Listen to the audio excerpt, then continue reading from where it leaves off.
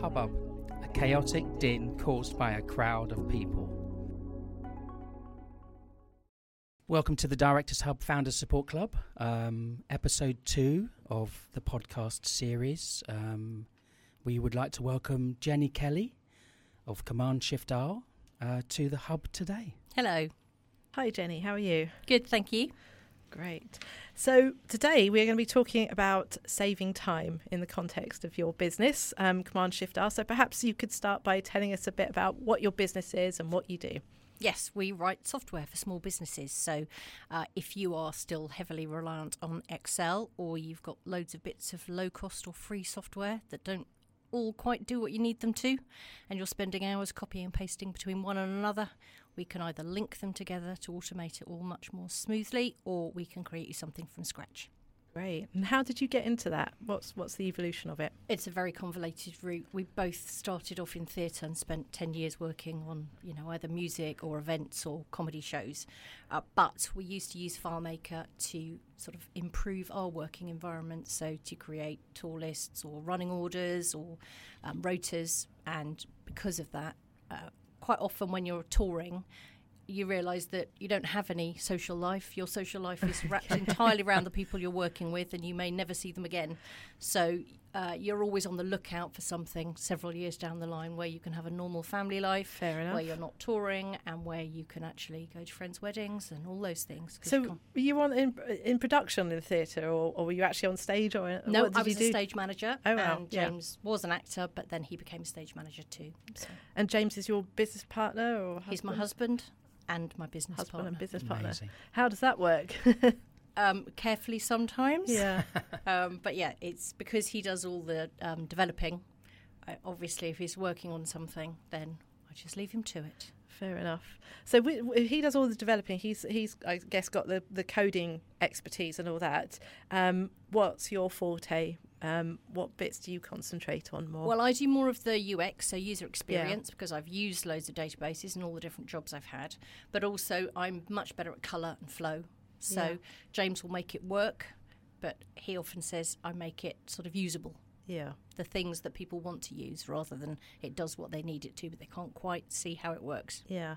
So as you say, the user experience, so that the people like me that are not, don't know coding and not technical can use it, and it works, and it does what it says on the tin, basically. Well, we always say it should feel intuitive because we've talked to you. We understand what you need from your database, and that's the whole point about it being bespoke, is that it should feel obvious to you. Yeah. We use your terminology. The flow should be correct, so you should be able to look at it and click where it's obvious to click, because we've done a good job and we've reproduced what you need. So you said you went from sort of as a stage manager and theatre, and then you set up this company with your husband. What tipped the balance between working for other people to wanting to set up a business on your own? It was sort of half and half, really, because we both used to work full-time in events, but then started to run our own business. So in the gaps between, you're a freelancer a lot of the time in events. So when you've got a gap, you think, well, we've got to find a way of creating an income in these gaps. But then eventually it became, well, we could do this full-time, and we could keep the art side of it as the part-time bit. And that's over the course of 10 years, that's what it became. Yeah. So how did, I guess you did that before COVID hit, which is probably quite fortunate, because I guess when COVID hit, all theatre shows were shut and you wouldn't have had any work anyway. So absolutely. It started, our base was arts, entertainment companies, comedy promoters. But we had worked with other people as well. And obviously once COVID hit, all of the arts and entertainment people disappeared. But we were able to work with service industry people and other people that thought, well, we've got the time now to, spend developing a system or upgrading a system that they already had. So I guess is that what you started to focus on, that kind of service industry side of things more than the arts and entertainments as a result of COVID? Or we still do both. You do both, We still do both. We've worked with about 4 different comedy promoters now, because the basis of what they do is exactly the same. Even if they have different acts and they have a slightly different way of doing it, they're still booking tours.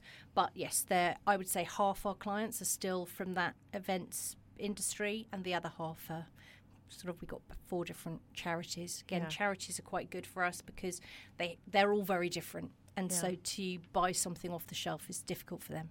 Yeah. So I guess, I mean, a lot of what you do is the title of this podcast, this particular episode, Saving Time. And I guess a lot of what you do is about saving time for businesses. What are some of the biggest, or I suppose most common challenges that you find the businesses you work with face when you go in? How does it work? Do you have to sort of, do a sort of fact finding to find out what their big challenges are? How does that all work? Yes, I mean, it will mostly start by the time we've met them. They will realise there's a problem. They won't realise there's a solution so easily, readily available, which is why I spend an awful lot of time networking, because most of the time they've looked online, they found something that doesn't quite do what they want, and they think, well, what's the point of changing a system that doesn't quite work to another system that maybe solves one problem but gives us another problem somewhere else. So by writing it from scratch, you can have exactly what you want and need. Time saving, of course, if you've got a system that doesn't work, or you're still copying and pasting from one to another, and you've got 10 staff copying and pasting, that's an awful lot of time. Yeah, I guess it's an awful lot of time and an awful lot of risk of errors as well if they're having to do it, because inevitably human error comes into it, I guess, whereas if you're automating it, then it's going to happen A, a lot faster, and B, without too many problems. Exactly. I mean, it is one of the risk factors. If you're copying and pasting from loads of different systems, A, you're wasting loads of time, but absolutely, who knows which version is correct? If you've only updated one of the systems and not all 3 or 5, then there could be an error. And of course, depending on what you do and how much money your products or your services cost, that could be quite catastrophic for a business. It's very interesting you say about automating all of the processes within that software platform, and how you're actually developing it, because when you're utilising online chat rooms, for example, I had the same kind of issue when I went to a Zoom meeting, and all of a sudden it said there's an update, because I hadn't updated for 6 months. So it went through that whole process, and I was actually late 20 minutes whilst it was doing that huge update. And I guess that's the same with any platform these days, to actually have a bit of platform, have a software platform that's bespokely written for you, that enables you to see all the functions across the whole company and make it a lot more streamlined is definitely the way to go. Exactly. There's an element of reporting that sometimes individual companies need that you wouldn't necessarily get from an off-the-shelf. I mean, off-the-shelf is certainly cheaper, and if it does what you need it to, almost finishes all the jobs, then it's worth doing that. But if it doesn't, and you realise you've got a lot of staff doing the same thing, and you know where the holes are, then it's worth having something written, because it will just save you an awful lot of time and free up your staff to do the things that you really want them to, which is actually grow the business. So what sort of things specifically would different software that you write for people do? Are we talking about automate data input or diary management, or describe to me some of the specific sort of pieces of software you might write for people and what they might do for them? Well, if I give you an idea of a few of the companies we work for, that might give you. So the basis is always a CRM, so customer relationship management system. But that is what it is to you. So if you create courses, then it will be all about your clients and the course dates and the course material and emails. If you are a health and safety company, that might be your training courses, still your clients, might be your staff, but it might be thousands of pieces of equipment that you've actually got to make sure are in date before you do a training course. So that compliance element might be the thing that's most important to your business. Or we've recently worked with a food manufacturing business, and the thing that was taking them most of their time was downloading all the orders from Shopify, Amazon, and via email so that they could create a bake list. Well, that was taking 3 hours a day. So if you can automate all of that, you've instantly saved the owner 3 hours a day. Yeah, it's a hell of a lot of time to be devoting to something that could be doing something more to market the business, for example, I guess. Absolutely. And I think that was one of the drivers for spending the money to have the software written, is because you realise that you can't build the business and you can't spend time on the business if you're still working in it. Yeah. It's very interesting, the whole process about the time aspect of it. And it's something that businesses look at individually every single day. If they're on an Excel spreadsheet for 2 hours, I'm a culprit for that. And then you obviously exporting that data into another system, and so forth. And you're 100% right. It's a tedious process, and if you can minimise that process and make it easier for yourself and your staff, it's a lovely wellness factor, isn't it? It is. I think the nervousness comes from the fact that most people know how to use Excel, and so why wouldn't you use it? It's free and it's easy, and most people can build on their skills as they go. The idea of creating a database that you don't have a clue where to start is scary, so people tend to put it off. But when you realise the benefits, I think the more people you speak to that have had it done, you think, why haven't we done this before? Yeah. I was going to say, is that one of the hardest parts of your job, is convincing people of the benefits initially? Because I guess once they have it done, they can go, oh my God, it's amazing. I wish I'd done this sooner, as you say. But getting them to that point where they're going, well, we've been using Excel for years and it's fine. Yeah, it takes a while, but, why are we going to spend all these thousands of pounds of, they seeing the end result, I guess, must be tricky sometimes for them. It is, and I think that's why a lot of our marketing is based around case studies, because I think until you can see how it works, and it doesn't have to be the same as your business at all, it can be entirely different, but you see that you're having the same issues. It's an entirely different related business, but you can see, yes, we are copying and pasting. Yes, we are using Excel. Yes, we have got 5 systems. Yes, we don't know which one's updated. Then you realise, okay, well, the same could happen for us. Yeah, I guess it's interesting, really, because I guess a lot of businesses are in that position. But I mean, I know I could certainly see the benefit. I mean, I'm in a very small business, but I remember using Excel myself for my accounts and like dreading having to do all of it and going, oh God, I can't be bothered. And then I switched to, I think it was Sage, a very long time ago, and that was a really clunky system, but it was better than Excel.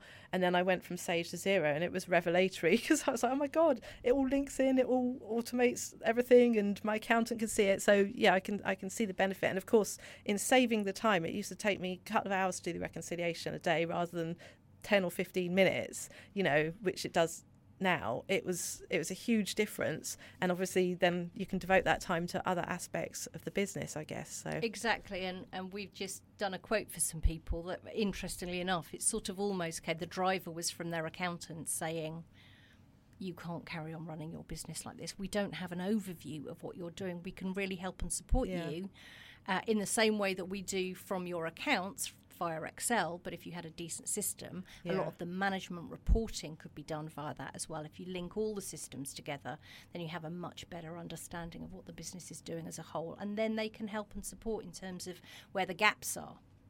So with your, obviously, saving time with what you do, I guess this gives time back to businesses, not just in terms of the time in the business, but in time outside the business, so owners and entrepreneurs can have that work-life balance as well, as much as anything.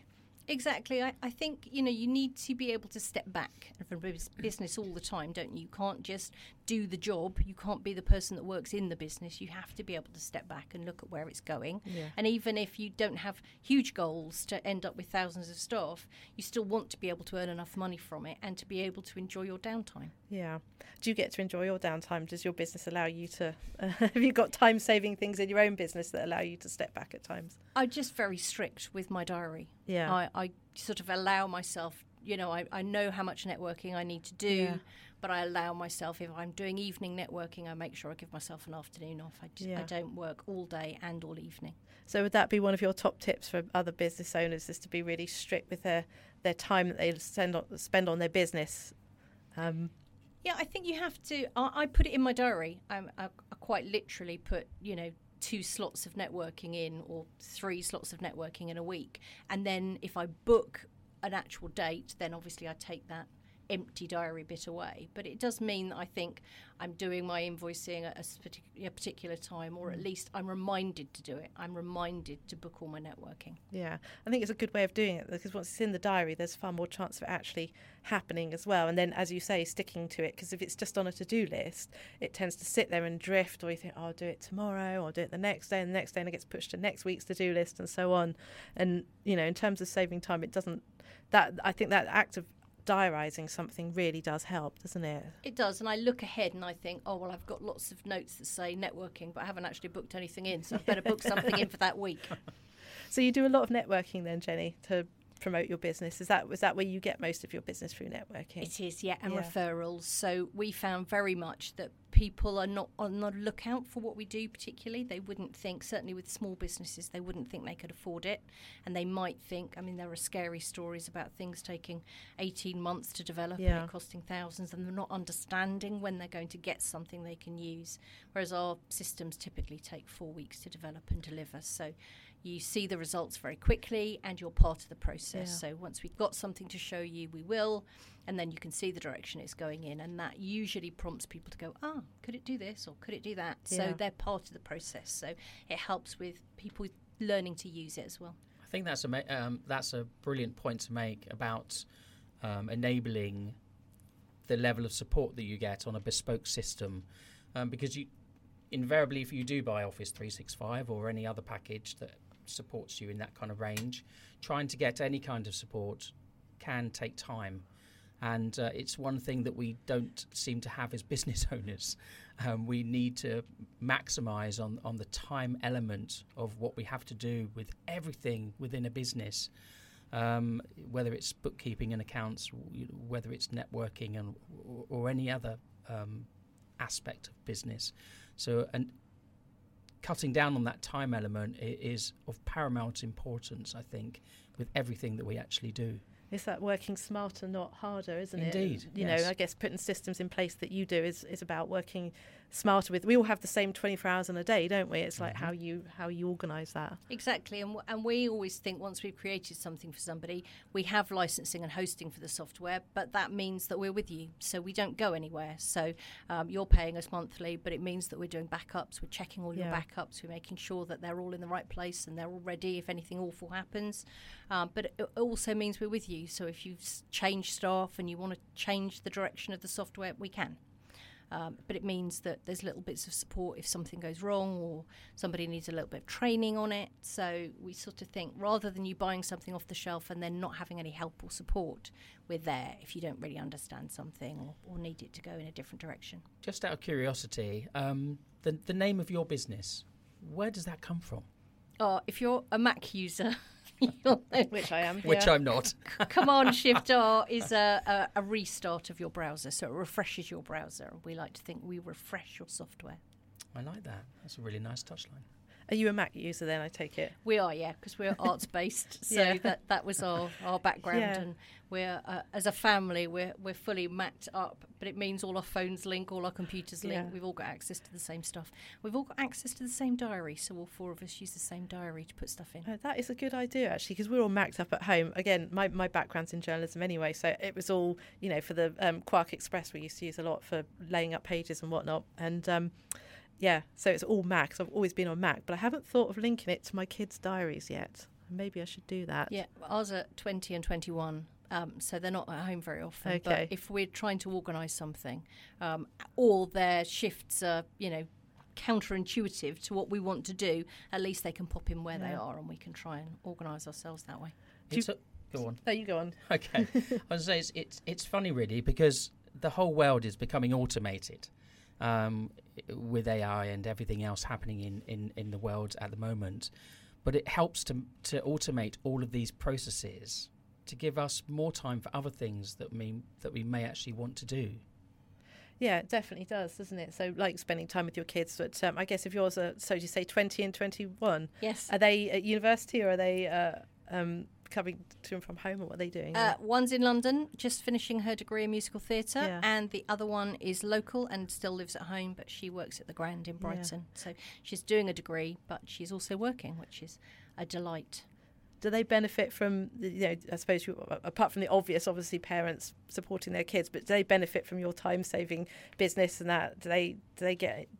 Do they understand it? And they understand it. Yeah. We don't rotor anything at home using our software, but we have talked about things in terms of sometimes when we've done things for ourselves at work, we used to create our own. We had our own version of Xero.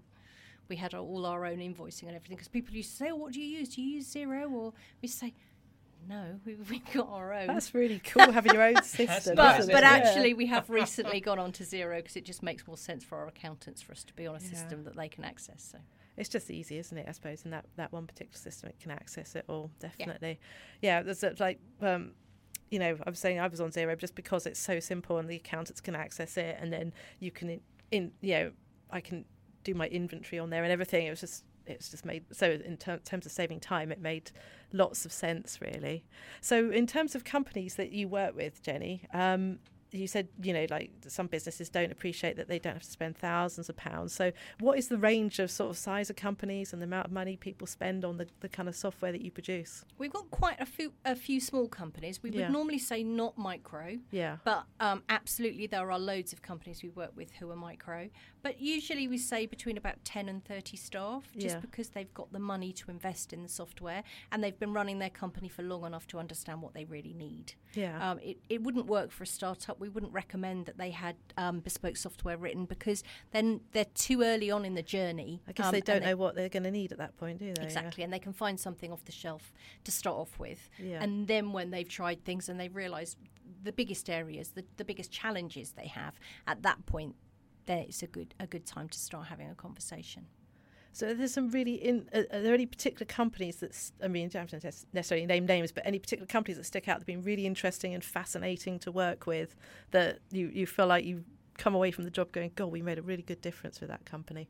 One that we work with that actually is that they have 3 different companies that do very different things. But during lockdown, we worked with them on the private ambulance firm, and that was really useful because they were spending hours rotoring staff. And of course, you can imagine during COVID, it was the people in the ambulance, but also the staff, and whether they had COVID or didn't have COVID. So of course, unlike a normal range of people going off sick, it could be daily. You could have rotated on, 20 people and suddenly 10 of them couldn't work. So it was getting even more complex than normal. So that was really good to be able to automate the rotoring.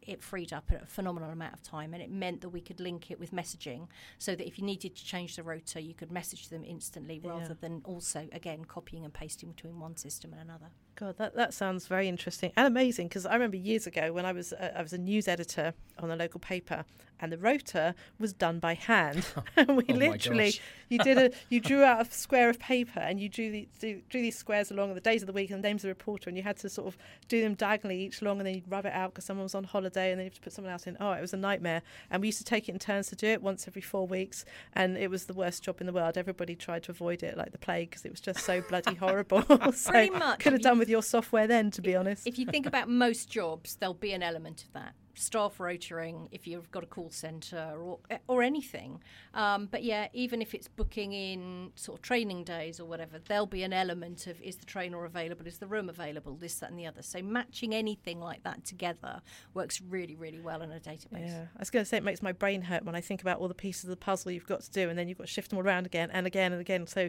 yeah, having software that does that must be an absolute godsend for businesses, to be honest. It must be really nice when you said earlier that it takes about 4 weeks, and that's a very short amount of time. I assumed, as having a slight aspect ratio with different software pieces I've used, I thought it would have taken a lot longer than that. So that's really nice to hear, and the level of support that you offer, that people can contact you, I guess, day or night, to obviously get that level of support to tweak the software as well, which is really, really lovely. Yeah, I always think that you don't need to understand how any of it works, because that's what you're paying us to do. All you need to know is that it does work. So when you click a button, it does what you need it to. If it doesn't, then you need to be able to say it's not doing what I need it to.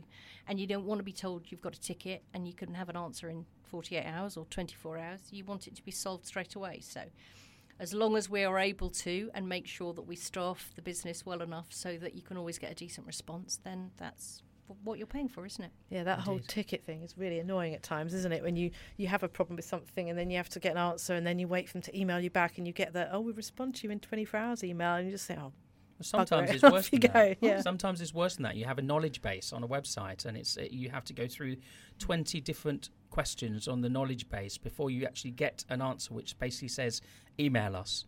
Why the hell why couldn't they just say that in the first place? It's infuriating. Yeah, I suppose somewhere along the line they have worked out that even though they're not doing such good customer service, they're able to help more people. But it doesn't feel good when you're the person sitting at the end of the phone, does it? No, I think in every business there should be a core process of customer service and the customer experience. But invariably with larger scale organisations, I think along the way that kind of gets forgotten about and negated. But I think with working with a smaller business, they would have that customer service focus at the very core of their business and the fabric of who they are, because that's how you get referrals. Exactly, and I think supporting other people and all working together is what's really important. I think we would hate to get to a place where we couldn't turn around our customers. You know, James has written the database, he understands exactly what he's done for them, so you need to be able to speak to him. If we get to a place where we have other people answering the phone, they still need to understand it well enough to be able to have a reasonable conversation and find out what's gone wrong, rather than just going, well, just send us a picture, or you know, it has to come from a place of knowledge. When you know, this is the whole thing about having call centres, is you get to a place where you're limited with what you can do for somebody because you don't understand really what's going on in the background. So we hope never to get to a place where we can't actually answer with the right amount of knowledge.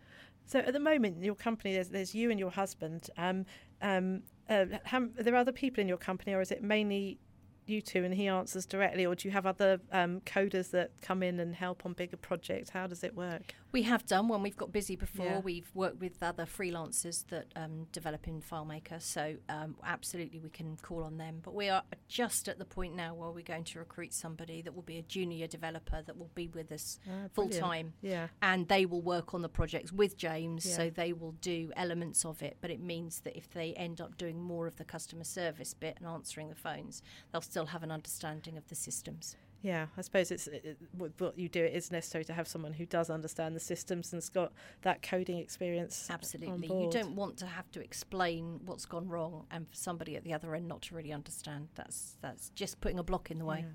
So that's one of the next steps you've got coming up. What other future plans do you have for your business? Well, we're doing quite a big project up in London, which might mean that James isn't based here very often anymore, but that's quite a big exciting project because it's quite long term. It's been something that we've been hoping would come off for quite a few years, so to start on that is really good.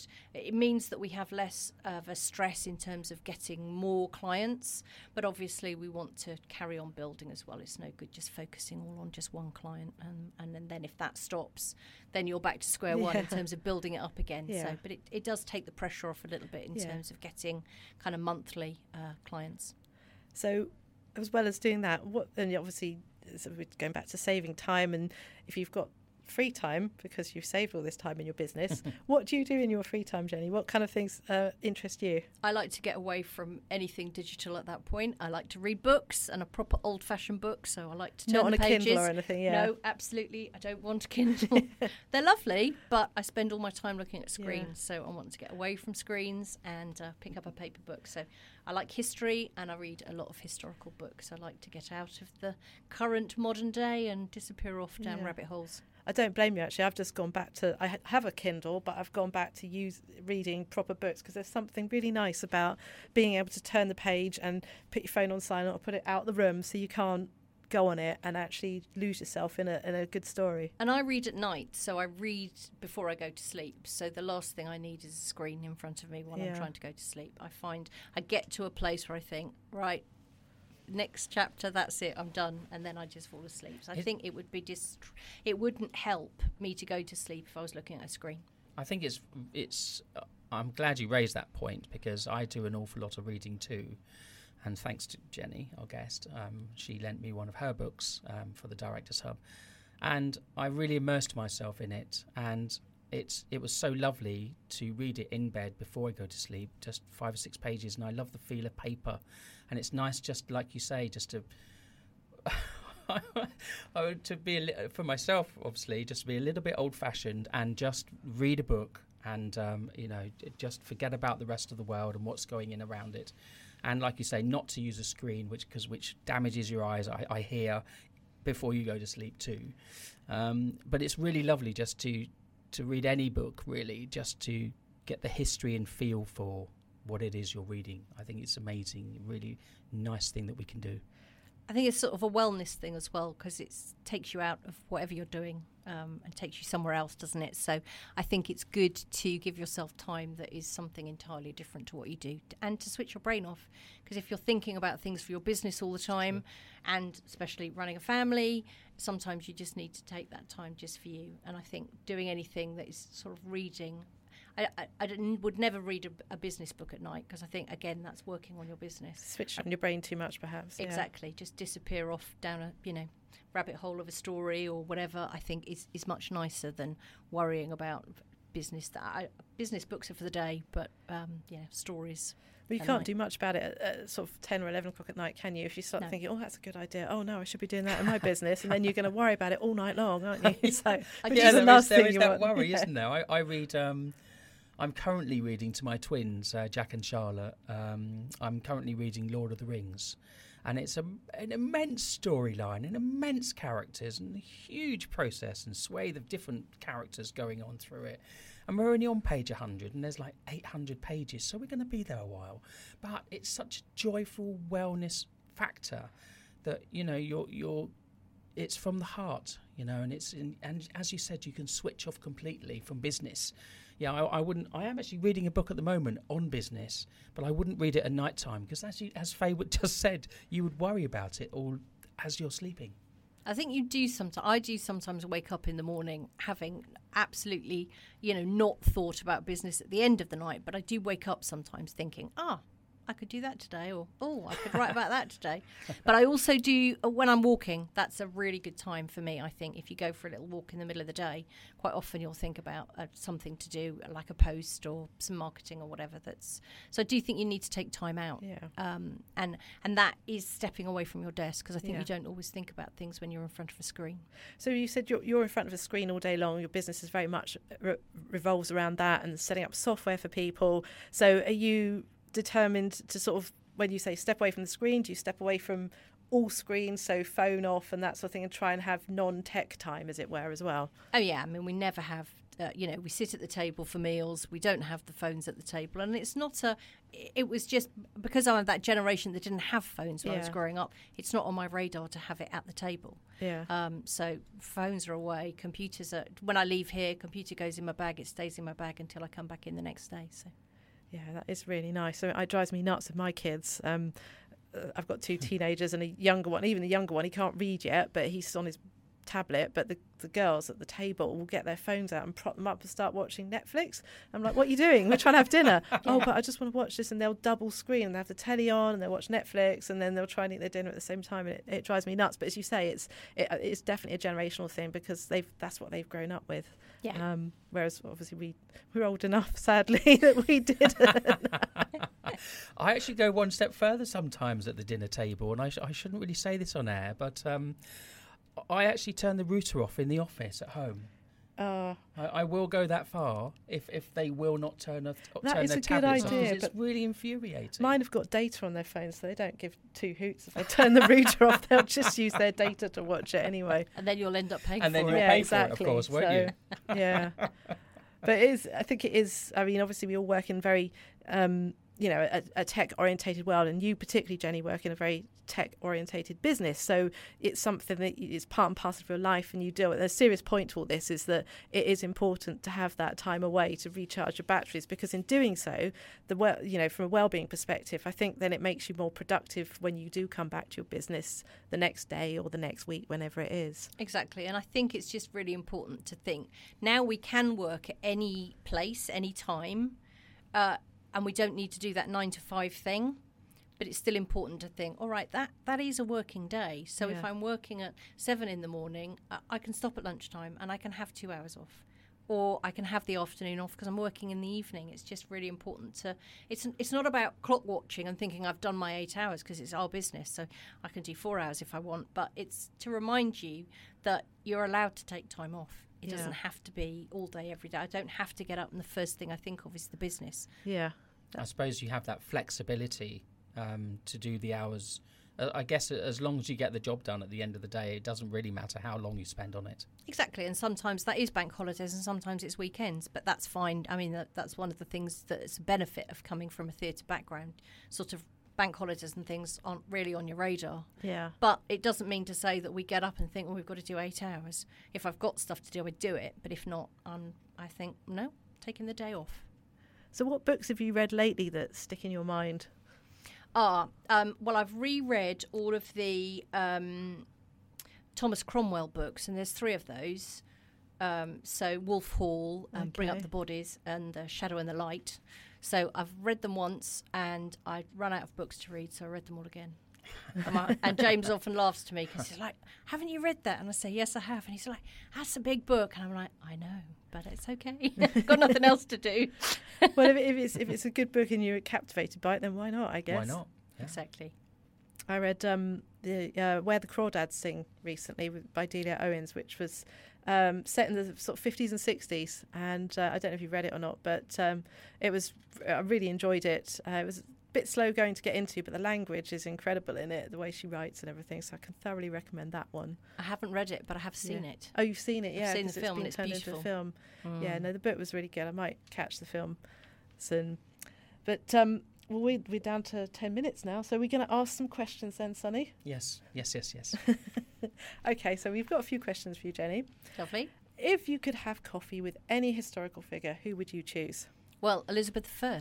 Elizabeth I. I'm not too sure she'd be having coffee, but yeah, I would, absolutely. It's Elizabethan's sort of favourite period of history, and I sort of read either side of that by 100 years or so. But yeah, that I come back to that a lot, and I have a lot of books about sort of Elizabethan times, and I think she'd be fascinating to talk to. Yeah, what about it do you think would be fascinating? What sort of things do you find interesting about that particular period in time? I think it's a woman being queen. A woman sort of trying to fight for, obviously, she spent all her life being expected to get married, and she knew that if she got married, then there'd be somebody that they would defer to, and it wouldn't be her. You know, she spent all her life thinking, I'm never going to be queen because they'll try and find a man to be in that, and that happened multiple times with her father trying to put, her much younger brother became king before her sister and before her. So ultimately she knew that it was going to be a battle, and she didn't marry and managed to stay on the throne for a really long time. And I think there's still a lot of battles for women in business, and she's a bit of an icon. So she's an icon for you then, is she? Yeah. Absolutely. Yeah. I think, at a time when they were expecting women to sort of disappear and do what they were told, she sort of fought very hard to stay in control and stay in her position. It's interesting you said that she had a lot of battles to fight even back then, because that's what, 400 years ago, is it? My history's a bit rubbish. But 1600s. 1600s, yeah. So, you said, you touched upon that women have battles still now to fight, and have you come across some of that yourself? Have you had to fight harder because you're a female in a tech world, as it were, or anything? No, it's actually not really a tech world, but I think there's always touches of it. I remember at school I really wanted to do technical drawing, and as it was, I ended up using it a lot. I mean, needed to mark out rehearsal rooms from a drawing, but I remember them saying, no, there will be some boys that need to do that class, so you can't do it. And really? I was told Wow. that I couldn't. And yet we were frequently asked to go to talks about engineering, and they were desperate to get women into engineering. And you thought, yes, but you see, at every turn when we stick our hand in the air and say we'd like to do something, you say, oh no, I think a boy ought to do that. Yeah, that's quite bad, isn't it? I suppose one would hope that doesn't happen these days, but because there's all this stuff around getting girls into the STEM subjects, so one would hope that it's a bit more enthusiastic than sending you down to home ec instead of design and tech, I suppose. Yeah, I don't know. I mean, I actually at the same time, the school we did do woodwork and metalwork and all manner of things. That was just one example, but I do think there's still an element of that, and I think in business, depending on what you're doing, there'll always be a little bit of at some point you might leave and have children, and that always sort of still falls predominantly to the women. It does, doesn't it? Unfortunately, depending on your point of view, I guess. But speaking of school, what was your favourite subject at school and why? Well, it was history. I liked it more at primary school than secondary school. I didn't get on particularly well with my history teacher, so although I still loved the subject, I thought he was a bit lazy. It was mostly copying from the blackboard, and that wasn't really very inspiring. But yeah, still is. It hasn't been destroyed. I suppose it was a good thing that it didn't go very well at secondary school, because it meant I didn't do it as an A-level. So it put me off, but it means that I just read for myself now. So. Yeah. Sorry. Go on, you first. I was going to say, do you think you would have, if you'd done it at A-level, then you wouldn't have been so interested in reading history now? Or you'd have gone down a different route? Maybe it would have ruined it for a few years. Yeah. I think for a long time after working in theatre, I couldn't go and watch shows in theatre because I was constantly looking to see whether they'd cued things properly, or the lighting felt like they'd done it at the right time. Or so yeah, I had to step back for quite a while and not go back to theatre until I'd been removed from it. So I do think if you spend a lot of time sort of reading English or reading history, that maybe you'd be put off for it for a while, because you'd have to analyse it in a lot of detail, whereas I can just read it for enjoyment. Yeah. And you said you liked obviously the Elizabethan period, but are there any other periods of history that really grab your attention as well? Yeah, I did another one of those big giant books. I read the kind of all the Civil War books in America, so that was quite interesting. Yeah, very. And the Hamilton, about Alexander Hamilton. I mean, it started off because we liked the musical, but then I read the books. Wow, that is a lot to read, definitely. So I think what final question we've got here, haven't we, at the moment, which is, what is the most important lesson you've learned over your career so far? It's quite a big one there, isn't it? It's a massive question, but I think it's actually just keep talking to people, because there are a lot of people that will always give you help and advice. A lot of people are very happy to, even not in a formal way, but to mentor you and support you and to help give you advice that they maybe would have done things differently. And I think if you don't ask the questions, you'll never find out. And you have to be inquisitive. Have you had mentors that have helped you along the way as well then? Yeah, I just think, especially in the arts, there's a lot of people that are very happy to sit and talk to you about their experience. And sometimes it's good experience, and sometimes it's been bad experiences. But it does just help you, support you in your sort of future endeavours. And I think the same with business now. There are an awful lot of people out there that do different things to you that are very happy to share their knowledge. And then they never expect to charge you for it. And I think running your business that way, it just is very inclusive, and it means that it's much more supportive. You only do one element of your business, but to have good relationships with loads of other people that do other things just means that you're all supporting each other. Well, it comes back into that saving time thing as well, doesn't it? Because, I mean, there's certain elements of my business which I can do, but I'm not very fast at it. But having a mentor or someone that can do that, it will save you time down the line as well. So having mentors, I'm a big proponent of mentors, because they can show you a different way of doing something that can be a lot better than what you've been doing. Exactly, and I think if it's what you do and it's something that you can do very quickly, people are very happy to do it free of charge, because at some point in your life you might need something that they do, and it will come back. Have you mentored anyone yourself yet, or been approached by anyone to actually formally mentor them? Not really in our software element, no, but in theatre, because of the position I was in, I always had assistants. So there was always an element of mentoring, teaching them how to do that well and thinking about progression and which direction they'd like to go in. So it's sort of in a more informal way I have. So do you miss the theatre world, or are you sort of quite happy to not be travelling around, as you say, not having bank holidays or weekends and all that now? Yeah, I'm happy not to be touring, and I'm happy not to be working in the environment, but I do actually work for a children's theatre school part-time, so I have kind of the best bits. Oh, still. You work for a children's theatre school part-time. So what does that involve then? It's for children, sort of 4 to 24, and they have a Saturday school. Most of the schools are Saturday, so sort of 3 hours of acting, singing and dancing, which is great for confidence and great for especially children not necessarily getting on, or maybe they are not super academic. It's nice for them to have a different environment where they can maybe be good at acting or singing and think, there are other things out there than just sort of standard subjects at school. Yeah, that's brilliant, because that builds confidence, and that's kind of the key foundation blocks for watching children grow up. And that's a really lovely aspect what you do. Yeah, and I think it's not always about, and frequently it isn't about people just being cherry-picked who are brilliant at it.